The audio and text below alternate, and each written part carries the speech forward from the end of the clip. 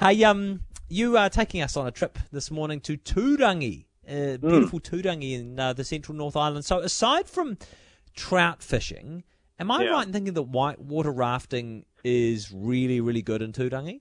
Yeah, very much. I think they say in the trade, hero products, Jack, and this is very much Turangi's hero product. I actually met up with Garth Oakton, who's been the pioneer of the rafting adventures out of Turangi on the Tongariro River, and he's a fascinating guy because as he has done those adventures over the last 30-odd years, he's become increasingly concerned about the plight of the seal, the duck, which of course is the face of and that's of course what's represented on our $10 note. So he established the Blue Duck Project, and when you hit the River Rapids on one of Garth's excursions, you can see the fruits of their work. They've actually got a Blue Duck River tour now. And, I mean, it's an amazing bird because it's only one of 3 species worldwide that will live year-round on fast-flowing rivers. And, of course, we've got the Tongariro and the Whanganui, which are very much its habitat. And I love looking at the shape of their feet, these ducks. Really oversized webbed feet, which, of course, explains why they're such Olympic champions riding those rapids. Yeah. So how successful has the Blue Duck Project been? It's been quite phenomenal. They reckon they've had a 1,200% increase in the seal population on the river since they launched the project 12 years ago now. So it's all about trapping the stoats and the rats. And, I mean, the duckling survival rate probably is the real insight into its success. The duckling survival rate has jumped to 90%. It used to be 30%. And that's crucial because these guys, they're actually really fussy ducks. They can't be transferred to predator-free island sanctuaries because they only want to swim and live on fast-flowing, crystal-clear rivers. They're like the clean freaks of the New Zealand bird world, really. The project has done a mighty job, particularly when you consider that the duck had previously been deemed functionally extinct back in 1945.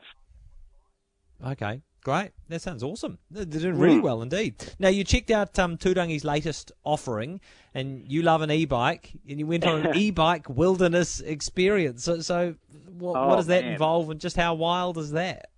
It was such a head rush, Jack, so escapist. It's a 2-day ride. You clock up about 50k, rocking the trails on a 10,000-acre private block of mountainous backcountry, which has been leased from Tuwharetoa. The thing which really blew me away, the altitude changes are dramatic. You will go as high as 2,000 metres. You'll zip up and down rolling hills across these really high plateaus where you do feel like you are on top of the world. You've got hundreds of free-roaming red deer because part of it was an old hunting block. And the trails are not well groomed. You're basically riding on decades-old logging tracks that have been left untouched for years. So you'll notice that your surface will switch from gravel to mud to grass to rotten logs. You've got river crossings. You've got cliff-top sections staring down into deep ravines. It is challenging but exhilarating. So I would say if you can handle like an intermediate MTB trail, you'll be sweet. But the only time I felt quite mortal was on the downhill sections because, as you know, Jack, the e-bikes are great for the steep gradients going uphill, but oh my God, I totally felt like I was going to lose it completely going downhill. Yeah. It's like a downhill slalom. So you just got to stand up on your pedals, and that's the best bet. That's the key. Well, that's the key with mountain biking, and for a lot of people who aren't used to it, that's the weird thing, isn't it? Instead of sitting in your seat, you've actually got to get out of your seat in order to balance it. No. Well, I'm glad you're still here, Mike. Is there somewhere to stay? Well, yeah, they've got this fabulous off-the-grid lodge, which was an old hunting lodge called Waipari, and they've zhorged it up. It's got some little chalets around the main lodge, super comfortable. The fresh venison burgers there, Jack, thanks to Bambi and friends, they are particularly good. The seating of this lodge is just a knockout. It seems to just breathe easily with its wraparound grandeur, and it's all just, forest-clad countryside. Yeah. It's like waking up on a balcony looking down at nature, and you've got this really gnarly gorge directly below you. It is just incredible. And at night, you will hear the call of the kiwi piercing through that valley. Yeah. Yeah. Oh, that's so special. What about nearby Tokanu?